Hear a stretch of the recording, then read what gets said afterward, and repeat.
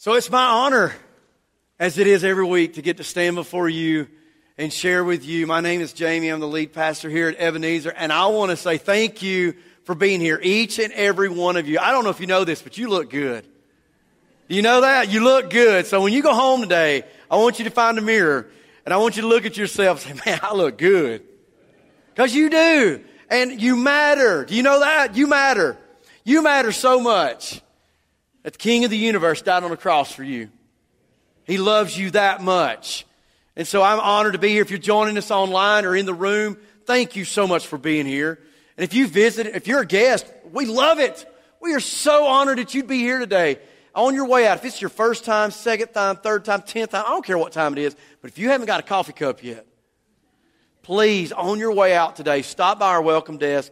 Let our team know. We want to know what's going on in your life. We're not trying to sell you anything. We're not signing you up for Amway or something like that. We just want to know where you are in life and how we might could come alongside of you and encourage you and help you grow in your faith. And so stop by there today. I want to reiterate that Woodlands Camp is one of the finest camps in northeast Georgia. All three of my kids have had a chance to go through their summer programs. One of my kids got to go back and serve in their SALT program, and another has applied to go through that, which is a 2-week summer internship where they get to go back and serve. But let me tell you, let me brag on my girls and what Woodlands meant to us. Woodlands Camp, I believe, helped confirm and instill the desire in my kids for quiet time. Their devotional time has been reinforced by what they experienced at that camp. So parents, I'm just trying to help as well to push this event, that's not a good way to say that, to push that your kid go. Sign up and let your kids go and experience a great weekend. You would never believe that you drive into downtown Cleveland, take one of the side streets, and you drive up on this beautiful campus that is Woodland. So I want to encourage you to do that. Sign them up. How many of you have the church app? If you have the church app on your smartphone, raise your hand high. I want to see it. Do you know there's a lot of information that you can access on that app? In fact, there is one on there. If you go to your profile and click in the top right-hand corner, it will tell you your activity. You're like going, what? Yeah, if you check in, if you sign up for an event, it shows you your giving. All of that is on that app. You can access that. And it tells a story, because one thing I want you to hear me say today, if I don't say anything else loudly, is this. We want you to grow from an attender to being engaged. Because I believe what we're going to share today about the gifts of the Spirit, you can only experience when you are engaged in the life of the local church. I don't believe you can experience the gifts of the Spirit in isolation. Why? Because what we're going to find is they were given for the body. And so for someone to claim, well, I can exercise my gift in isolation, I'm sorry, that's not scripturally true, because it's given to the body. So let me begin by saying this. Have you ever heard the saying, fool me once, shame on you? Fool me twice, shame on me? Everybody loves a good practical joke, right? In fact, where I came from, we had a mannequin. I'm telling you, this is the ugliest thing on the face of the planet. It's a hodgepodge of different mannequin parts. In fact, the head has one blue eye and one brown eye. And we used it, they used to use it in Christmas productions as the body of Jesus that they'd lay in the tomb. Well, we took it and had some fun with it. We would put it in people's offices. And the thing is that this thing is so real-like, it actually backfired on me. We put it in this guy's office and scared him. And so we moved it across the hall to this office we were setting up and put it in the supply closet in a metal chair, sitting like a human, crossed its leg and everything. Forgot it was there. And I knew something was in that closet I needed. And I opened that door and I screamed like an 8-year-old girl. Because I forgot. In fact, one year we bought a Buddy Elf costume and put it on him because we were going to have Buddy Elf on the shelf throughout the church. What, y'all don't know Elf on the Shelf? What's better than Buddy Elf on the shelf? Elf on the shelf is Buddy Elf on the shelf. It would scare you to death, but it was good fun. But, when it goes from a practical joke to manipulation, it's not as fun anymore, is it? In fact, there's there's a reality of what's called scamming people. Last fall, Gallup poll reported 15% reported in a survey that they knew someone who had been scammed, and that 8% of them said it was themselves. 1 out of 10 Americans last year were scammed in some way, some reason. In fact, they added that the Federal Trade Commission received 2.4 million reports of fraud from Americans last year, of which about 609,000 lost money. So what that means is that about 10% of you in this room maybe have had or been a victim of being scammed. But why would you be scammed? Like, what is it about somebody, they call you up and say, this is your bank, and we need your account number because we think someone's taking money out of your account. Well, why would you trust them? Well, one, because they present themselves as an expert or a person of authority or someone to be trusted. And they end up scamming you and taking your money. Well, unfortunately, this happens in the church world. You turn on the TV, and there's a TV evangelist sitting there telling you and preaching to you and even showing you maybe signs and wonders, and then gives you the script at the bottom, well, sign up and give me your money. And it makes me sick to think of the number of elderly people that have sent money to some TV evangelist claiming to be a modern-day apostle. I know, I'm meddling. Last week we talked about Matthew 7, and it said in there, you will know a tree by the fruit that it bears. But the context, you back up to verse 15, and it says, beware of false prophets who wear sheep's clothing.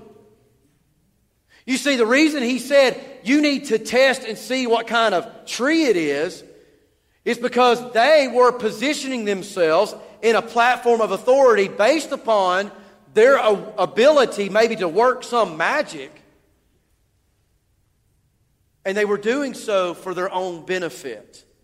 When you get on down that list and they meet Jesus in heaven, Jesus says, I don't know who you are. No, well, wait a minute. Like, we healed people and we cast out demons. Those are some pretty cool things to do, isn't it? But Jesus said, depart from me. You are a worker of sin. I don't know you. And so today we stand in this room and we're like, oh, wait a minute. We've been talking about the Spirit and the person of the Spirit and the mark of the Spirit. And last week we talked about the fruits of the Spirit. If the fruits of the Spirit show the evidence of the Spirit in me, then the gifts of the Spirit expresses God's work through me. And the gifts of the Spirit are not something to manipulate for your personal gain. The gifts of the Spirit isn't something to prove you to be spiritual. The fruits of the Spirit, the gifts of the Spirit are that which works through you for the edification of the body and the proclamation of the gospel. And so we're going to dig into 1 Corinthians 12. Now here's the truth. I wish that I could just blast through 12, 13, and 14 of this book. Because that's what it's addressing. Paul wrote the book of Corinthians to address questions that the church was asking. And this is one of those things that kind of slid in to the progress. In chapter 11, we saw where they were abusing the Lord's Supper. That those who were, thought they were better than others were getting up to the front of the line and eating all the stuff before anybody else could eat it. And it was communion. They were being greedy in the elements that was representing the body, the broken body of Christ and His spilt blood, and they were consuming it for their own gain. And he was saying, well, that's why some of you are sick and dying. And leads into this question about the place of the gifts of the Spirit. Well, some of you in this room, I'm going to assume, you have no idea what I'm talking about. And so this is an introduction. My goal here isn't to be exhaustive in the lists of the gifts, though I will comment on some of those. My goal isn't to tell you which gifts I think work this way and that way. I will comment on that too. What I want to do is to give you the awareness of what it is. And a spiritual gift is the divine enablement of God to do something you cannot do naturally on your own. It enables the believer to effectively serve in the body of Christ. It is not your natural talent. It is not a position of authority, of responsibility. It is God working through you for His glory and the benefit of others. And it's not the fruit. The fruit was the evidence that God existed in you, changing your nature. Against such there is no law. Remember that? And so what we're going to do now is we're going to dig into this paragraph to see some evidences of what it is that the fruit does, the gifts do in our life. So would you stand with me as we read from verse 1 through verse 11 in 1 Corinthians chapter 12. Starts by saying this, now concerning spiritual gifts, or some of your Bibles may say spirituality or spiritual people. Brothers, I don't want you to be unaware, without knowledge. You know, and this is revelatory knowledge, that when you were pagans, you were led astray to mute idols, however you were led. I'll comment on that in just a minute. I want you to focus on the word mute. Because how do people deceive you? With words. In their pagan life, they were following mute idols that could not speak. Well, who was giving them direction? Who was laying out their path? You see the contrast? Verse number 3. Therefore I make known to you that no one speaking by the Spirit of God says Jesus is accursed, and no one can say Jesus is Lord except by the Holy Spirit. That is the test. You want to know the gifts? There it is. If it does not exalt Jesus as Lord, or if it's doing something contrary to His Messiahship, His Lordship, that's how you can tell if it's a gift of the Spirit or not. Sorry, I don't mean to preach while I'm reading, but it's just so good. Now, verse 4. Now there are a variety of gifts, but the same Spirit. There are a variety of ministries, and the same Lord, which we just realized is Jesus. And there are a variety of effects, but the same God, who works in all things, all in all persons. But to each one is given the manifestation of the Spirit for the common good, or benefit. For to one is given the word of wisdom. Y'all are going to have to play with me a little bit. Through the Spirit. And to another the word of knowledge according to the same Spirit. Say same Spirit. To another faith by the same Spirit. Now wait, this is different. And to another gifts of healing by the one Spirit. Changed it. And to another the effect of miracles, and to another prophecy, and to another the distinguishing of spirits or discernment. To another various kinds of tongues, and to another the interpretation of tongues. But one and the same Spirit works in all these things, distributing to each one individually as He wills. And so, Father, that's the will we're seeking. That you would teach us in this moment the sovereignty of the Spirit in our lives to do your will as we yield to His power in Jesus' name. Amen. So if I'm going to emphasize and bring awareness to the gifts of the Spirit, let me make a few comments before we dig straight into the passage. Number one, each believer that has been filled and marked with the Spirit has a gift or gifts. That's what the Bible just said. You have a gift or gifts. Where do they come from? The sovereign Spirit that's inside of you, working within you. Number two, the gifts only function in the unity of the body because that's its purpose. We only see the gifts expressed within the context of the local church. And so I'm going to hit this again and again and again. But God is calling you to do more than just attend church. He wants you to be engaged in church. He wants you to find your gift, employ your gift, be connected in a group, serve within the body. Because if you don't, Satan will pick you off. You are susceptible when you live on the fringe. Now, there's a lot of reasons why we live on the fringe. What I'm pointing to is the direct evidence of Scripture that if you want to find your gift, you won't find it outside these walls. Now, wait a minute. What would you say? Well, I have the gift of evangelism. Well, yeah, you're employing that outside of the walls from the context of the local church. We're against biblical heresy, false teaching.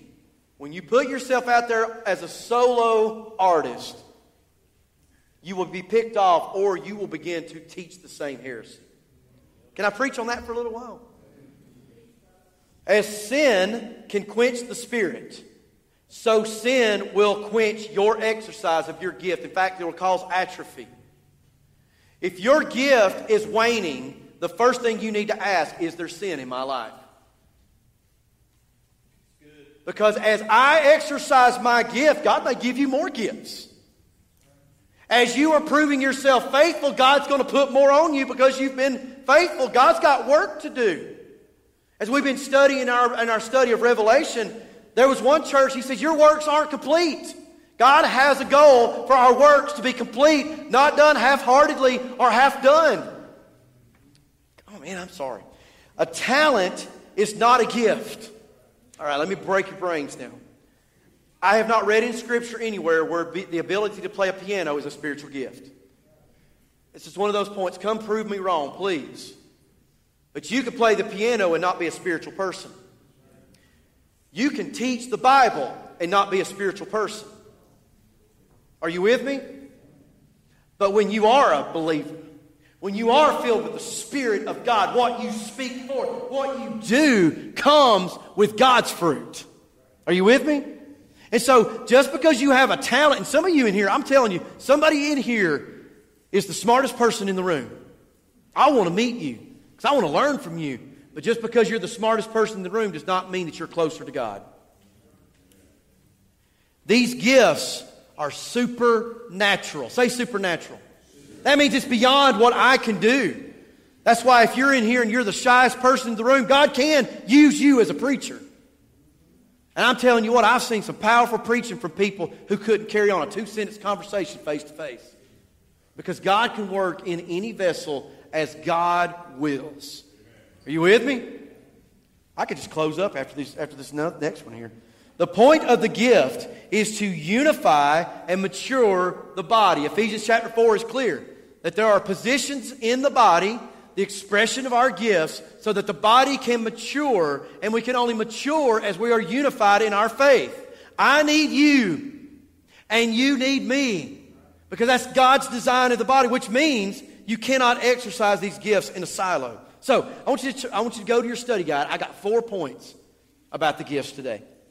First one says this: we need to discern and test the spirits. You thought I was going to dive right in here and start talking about what these gifts mean. But before you get to that point, and the reason I brought up being scammed is because a lot of us are being scammed.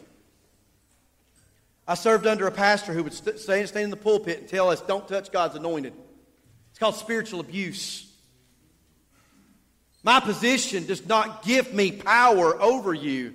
I want to follow John the Baptist's philosophy. That is, I decrease, Christ increases. Because if I'm employing my gift, it's for the benefit, the mutual benefit of the body, not for myself. Look at verse number 1. It says, now concerning spiritual gifts, understand that this topic has arisen because Paul is addressing the body's worship. They just talked about Lord's Supper. Now they're looking at the functions. And in this context, there are people in the church that because they have a certain gift think they're better than others. Specifically the speaking of tongues, which is why when it says mute idol, it's important. They thought because they could speak in tongues, it made them better than the other Christians. But in their former life, they were following idols that couldn't say a word. Are you with me? And so he's going to, from chapter 12, he's going to talk about the economy of the gifts, being in one body, to chapter 13, to reveal the true motivation for our exercise of the gift, which is love. If the Holy Spirit is making me holy, right? God's living inside of me, guess what else should be coming out of my life? Love. Then he gets to 14, and he gets right in their stuff and saying, you know what, some of you guys, you're saying in here you could speak in tongues, but you can't speak 10 intelligible words that someone can process. And you know who's being edified? You are. And so he's saying, don't exercise the gift so it points the fingers back at you. It should point the fingers back at other people. And if it's not serving the body so that they're maturing, it is ineffective. And so he goes on to say, you know that you were imperfect pagans. They were. In imperfect tense of their past life, They were continually following these idols like they were marching in a parade, mindless. He says, therefore I make known to you. Did you notice the 3 times he's used the word know? He said, you don't know. I'm going to make you know. He's building this progress because they're ignorant about spirituality. He says, no one speaking by the Spirit of God says Jesus is accursed. Why would that be the case? Because if the Spirit of God lives in you, remember the person of the Holy Spirit bears witness to the person of Christ. The Spirit of God would never lead you to say that. In fact, in 1 Thessalonians chapter 4, he says this. He says, 1 John chapter 4, beloved, do not believe every spirit, but test the spirits to see if they are from God or not. It's very clear. We need to test and discern the spirits because there are spirits. We know from the demonic realm, even looking at what happened to Job, that Satan can manifest himself miraculously in this world. He has a horde of demons that would love nothing less than to steal, kill, and destroy your life. But thank God that he had this plan, that he would unify us together by his Spirit. And that when we're unified, as it says in Acts chapter 2, they were in the upper room in one mind and one accord, and powerful things came about. Don't you want to live in that power? Don't you want to live in the way that God wants us to live and to see miraculous things happen that I can't make happen on my own? Then I need to step into that power and allow God to move and to work. Paul wanted them to know what makes them spiritual, and that is the Holy Spirit. But what are the 2 things that would work against that? Well, the first one is you. Your flesh and your lust and your pride. In fact, if you go back to 3:1 in 1 Corinthians, he says, and brothers, I couldn't speak to you as spiritual men, but as men of the flesh, as infants. Why? Because they weren't growing in the Word. Laura and I were talking about this the other day. You know, I've given you the formula. I know I'm saved because Jesus promised, right? And when I'm saved, he gives me the Spirit, right? That's the free gift. But then we were talking about, well, how do you know the ongoing evidence that I've been saved? Well, I think there's 2. The fruit of repentance and the fruit of growth in the Word. If those 2 things are not being evident in my life, then I really do need to go back and question, Lord, have I been saved? Is the Spirit at work in my life? And the thing that works against it is my desire for all that is in the world, as John says, the lust of the flesh, the lust of the eyes, and the boastful pride of life. They're not from the Father, but from the world. And if my idea is to find a gift of the Spirit so that I can show everybody else how awesome I am, I've missed the mark. The other thing that's working against you is the demonic. You go on into 1 John 4:1-3, he says, by this you know the Spirit of God when you're testing them. Every spirit that confesses that Jesus Christ has come in the flesh is from God, and every spirit that does not confess that Jesus is from God, this is the spirit of Antichrist. Y'all didn't know we were going to talk about that kind of stuff, did you? But you need to be aware of it, because if I'm going to pursue the gifts of the Spirit, I need to know what's working against that. The spirit of Antichrist, of which you have heard that is coming and is already in the world. Let me show you 3 things about the Antichrist. The marks of the Antichrist deny the work of Christ and elevate the works of the flesh. So when you ask somebody, well, how do you know you're saved? Man, I go to church and I give 12% of my income and I study my Bible. No, that's your works. You're elevating your works. If anybody asks you, how do you know you're saved, and you don't point it to a bloody red cross, you've missed the mark. It's about the crucifixion, the Savior who died in your place. And by God's grace and mercy, that's the only reason you and I are saved. Are you with me? Because I could stand up here and like Paul said, I could tell, oh, wait a minute, we're gonna put it on the table. Let's put it on the table. He said, I'm a Benjamite, circumcised on the 8th day, a Pharisee of Pharisees. He had the evidence, but he didn't have the Spirit until Jesus appeared to him, condemned him in what he was doing, and he repented and accepted Jesus. That's when his life changed. And he said, all I want to know is Jesus and him crucified. The other mark of the Antichrist is the denial of the importance of the unity of Christ's body. I believe It is heretical. And you just believe I believe it. For somebody to tell you that you can go home and have church by yourself and you don't need another believer in your life. But sit in your home and listen to me online and send me your money. No. That's heresy. That man is sitting there taking your money for his benefit, because if he was really thinking about you, he would be telling you, get in your church, get engaged, and watch what God can do. Remember we talked about tithing? We said test and see what God would do if you'd give Him your money. I want you to test and see what God would do in your life if you would be engaged deeper in the body of Christ and see what can happen. The third one is this. The mark of the Antichrist seeks personal elevation. It seeks personal elevation. You matter. You matter to God. He died for you. And you matter in God's plan because He has something He needs you to do. The beautiful thing about leading in church is watching people discover how God has designed them for ministry. There's a friend of mine who kind of epitomizes this. I ran into him at a funeral not too long ago. When I was in church with him, to his own confession, he was just kind of hit or miss, but later he told me, he said, I'm just going to be honest with you. He said, on Saturday night I was at a bar every weekend, and I came in just sober enough to come to church. But God got a hold of him and saved him. And so I saw him, and we hadn't seen each other in about 2 or 3 years, and we're talking. He said, man, you won't believe what I'm doing. I said, what are you doing? He said, man, I'm working in children's ministry now. He said, you imagine me, bald-headed me, in there doing this with the kids and doing all these things. He said, I love the kids, and we saw this kid get saved. And he's just like spewing this joy that was so contagious. Why? Because he found his fit. And he stopped living according to what the world was pulling him to do. So second point here is that we need to delight in the unity of the diversity of gifts. That doesn't make sense to say you delight in the unity of diversity. But if everyone in this room had the same gift, we'd be boring. You know why you and your wife or you and your husband seem like you're total polar opposites? Because you can get more done that way. There are things I can tell you, I bet it drives Laura crazy. She sees things that I can't see. She's concerned about things. It's not that I'm not concerned, I just don't think about them. But in our economy of our household, there are strengths that she brings to the table that makes our household function. And I hope there's strengths I bring to the table that makes our household function. More of her than me. Because God really blessed me with a great wife. But I'm telling you, my kids are the benefits of that.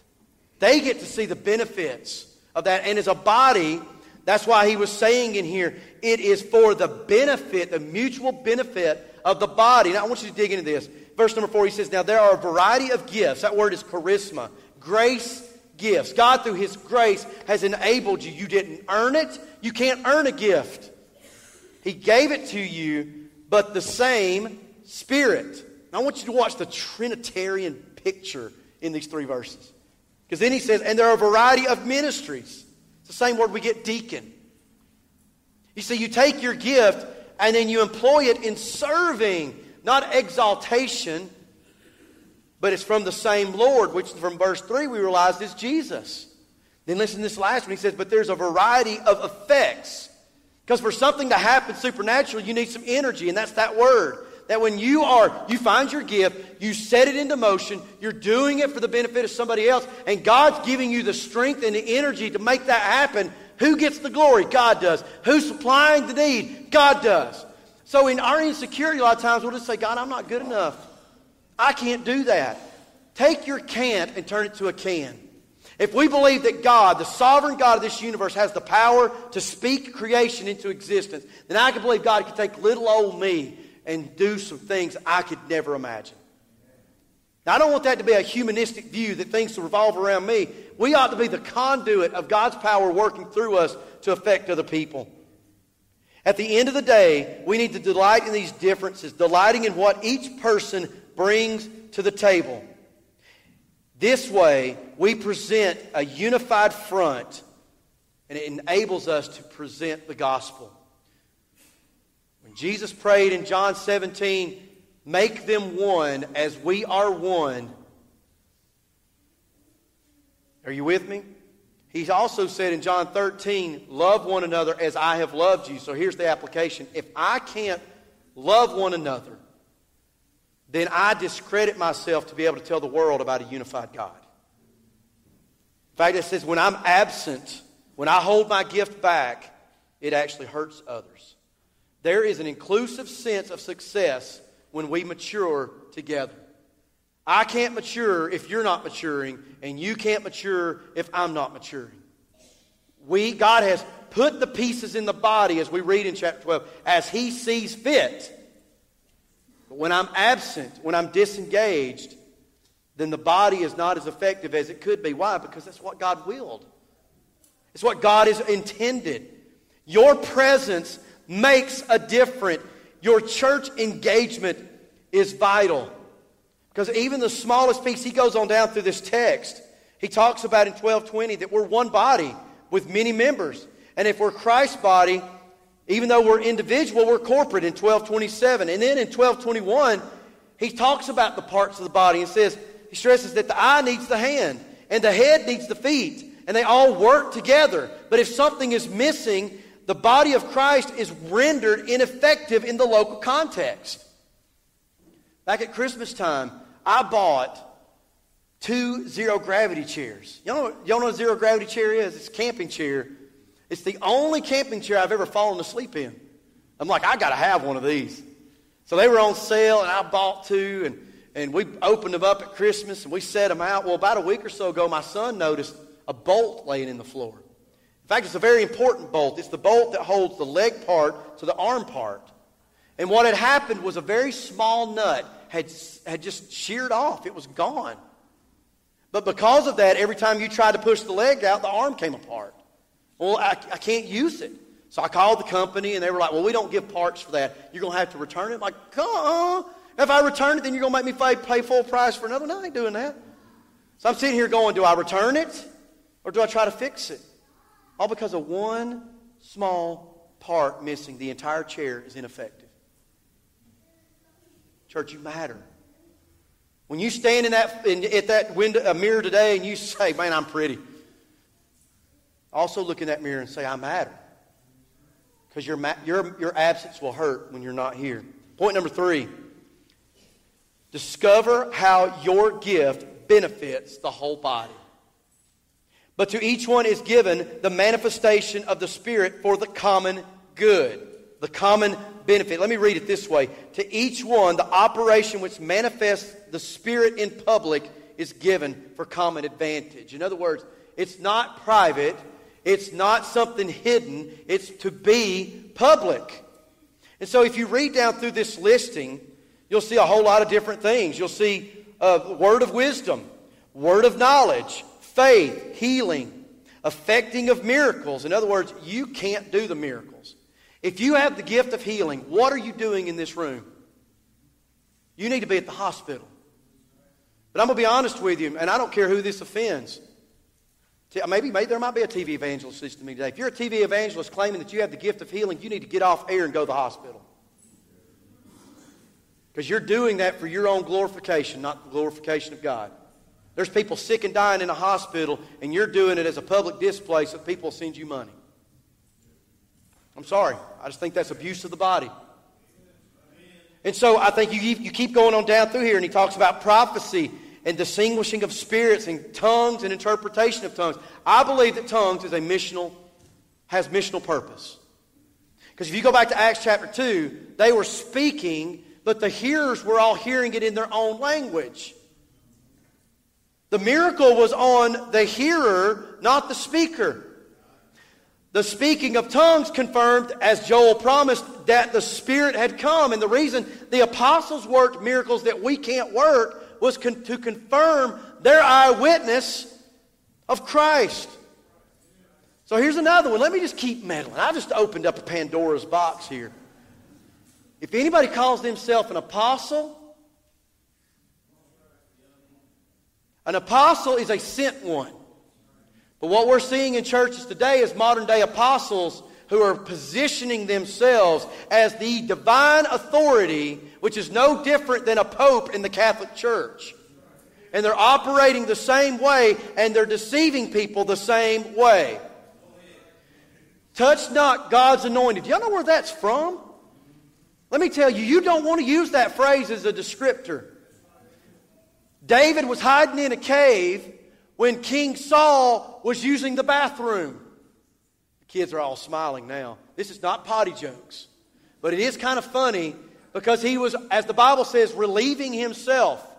And David's men was like, you got your opportunity. Go kill him now. And he could have killed him. But David, in respect of his office, said, touch not God's anointed, even though he had already been anointed to be king. So y'all remember what he did? He just went over there and cut the edge of his garment off. And he goes, woo, look at this.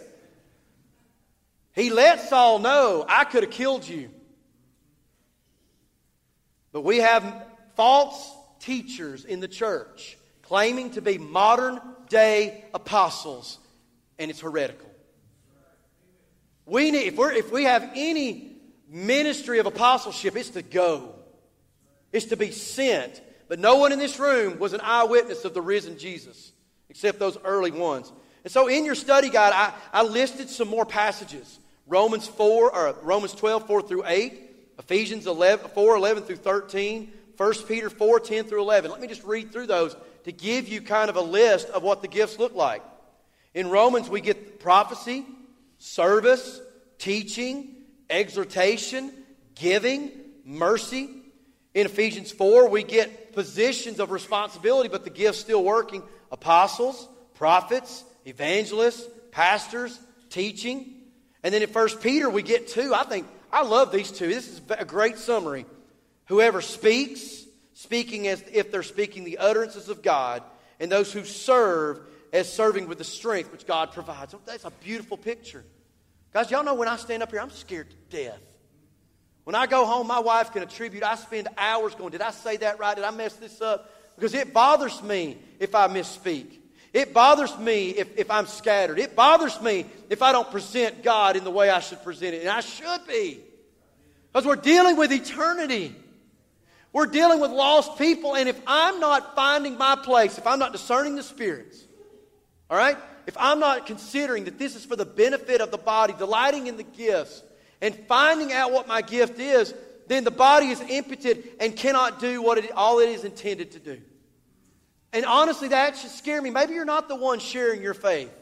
And that's okay, even though we're all called to share our faith. And he's talking about being gifted in being able to have faith and to have mercy. But I think we're all supposed to have mercy, aren't we? When you think about it in the context of supernatural, though, that's different. So how do you find your gift? I hate gift tests. I think the word test is misleading because people think it's deterministic. I take this test and that tells me, oh, these are my 5 gifts. But then you read the test, it's like, I like to stand in front of people. What does that got to do with a spiritual gift? Nothing. But an assessment might help point you in the right direction. There's only one way you're going to be able to find your gift. Is to get in there and do it. So you jump in there and maybe you sign up to teach 3rd grade and you get in there and you realize, I don't have the gift to teach. But that doesn't mean you don't have the gift to organize. Maybe instead of being the one who's teaching the lesson, you're the one putting the lesson together. Did you ever think about that? Maybe you're the one who's running the copies on Thursday for the teacher who's going to be teaching the lesson on Sunday. Wait a minute, that's the body working together, and who gets the benefit of it? Little 7-year-old Susie, who's asking mom and dad questions about the gospel. Are you with me? Come on. And you think about, oh my gosh, next Friday night, February the 9th, when 300 volunteers show up on this campus to show us, to love on the 90 friends that have signed up to come to Night to Shine, I am excited. And we get to see, when we've done Journey to the Cross and all the things we do, VBS, you get to see the beauty. And every Sunday morning and every Wednesday night, we get to see the same beauty as the body of Jesus comes together. Why? So that we can mature in our faith, glorify God, and the gospel be preached. So that last point there is I need to determine to keep the focus of the will on the Holy Spirit. He has a will, remember, it's to sanctify you and me, which means set us apart and get us ready. If the public manifestation and application will bring unity, As we seek to help others know Christ, we will grow. Otherwise, we make ourselves susceptible to abuse. He says in verse 11, but one and the same Spirit works all these things, distributing to each one individually as He wills. So who determines your gift? The sovereign Holy Spirit. Just as God is sovereign, so is the Spirit of God sovereign. As I employ my gift, as I employ it and I exercise that gift, God may give me more gifts. He may increase that gift. But again, what's the purpose? To unify the body and to mature believers.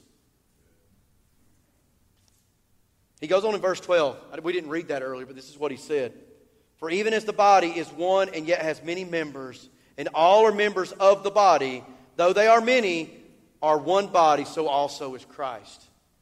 Remember, he said a minute ago, there are different and varieties of gifts, but the same Spirit. Varieties of serving, but the same Lord. Varieties of energy, but the same God. As our God is one God in three persons, and each one of those three persons are unique, so in this room, each one of you are unique. Created in God, in Christ, for good works. And you and I need to discover what that lane is and get in that lane, put on the cruise control, and let's go trucking. Because that's what God wants for you and I to do. We must learn to embrace each one as our body. I know it sounds like I'm shaming you when I talk about attending. It's not what I'm talking about. I want you here at whatever level you are. What I'm challenging you to do is to be engaged. To be engaged. To find ways to serve in the body and in our community. To find ways to connect in a group. To find ways to grow in your faith. Whatever that looks like. But to simply attend will not stretch you where you need to be. What we need to do is like Timothy told Paul. Paul told Timothy, he said, I need you to fan your gift into flame. My father-in-law is the best fire builder on the face of this planet. He uses acetone. But I'm telling you, this man, he'll take stain rags and throw it into his wood stove, and you're just kind of like taking that match and flicking it because that thing's going, But I remember we were building a fire one time, and it wasn't going well. And he said, well, we got to fan it. Now, I could have gone in the house and got a little funeral home fan and went out there and done this. No, he goes inside and gets a 4x8 sheet of cardboard, and he comes out there. He is going back and forth, and that thing is, and all of a sudden, this thing's got flames 6 feet tall. Why? He wasn't just gingerly trying to fan it into flame. He was putting every effort he had to fan it into flame. And folks, that's what happens when the Spirit of God begins to get a hold of your life, getting you in the lane that He needs you, fanning your gift into flame for the benefit of the body of Christ and the people around us that are lost.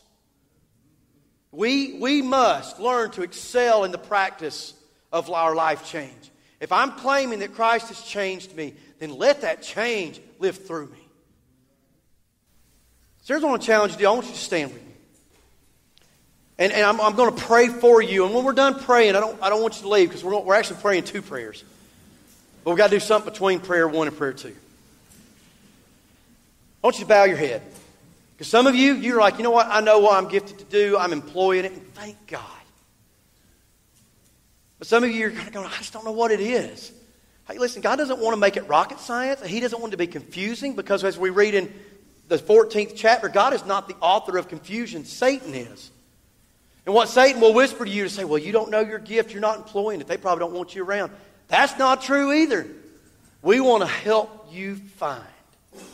Just like your kid you're standing behind them and they're pedaling that bike and you're holding the seat and they're going and going and going and you let go of that seat and they turn around and realize you ain't holding it anymore.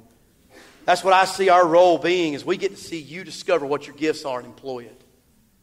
But what is that?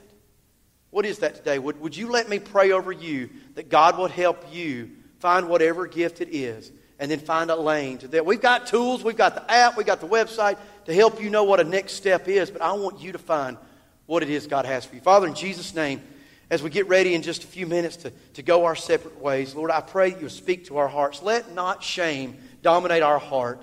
Lord, I'm challenging them to be stretched, to be engaged, not simply an attender. And so, Lord, I pray that they can find that connection. Lord, we believe as a church you have called us to help others connect. And we do that by sharing our lives. What better way to share our lives than when we employ that gift? And we're going to help this world know the hope of Christ. And we do that through serving.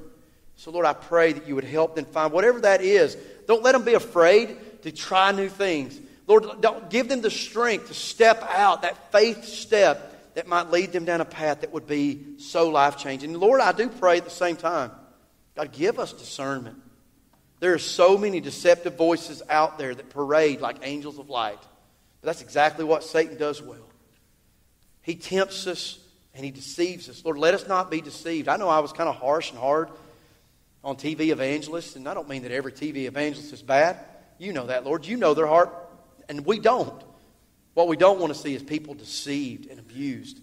And so, Lord, I pray that you speak in our hearts and give us that ability to test the Spirit in Jesus' name. Amen.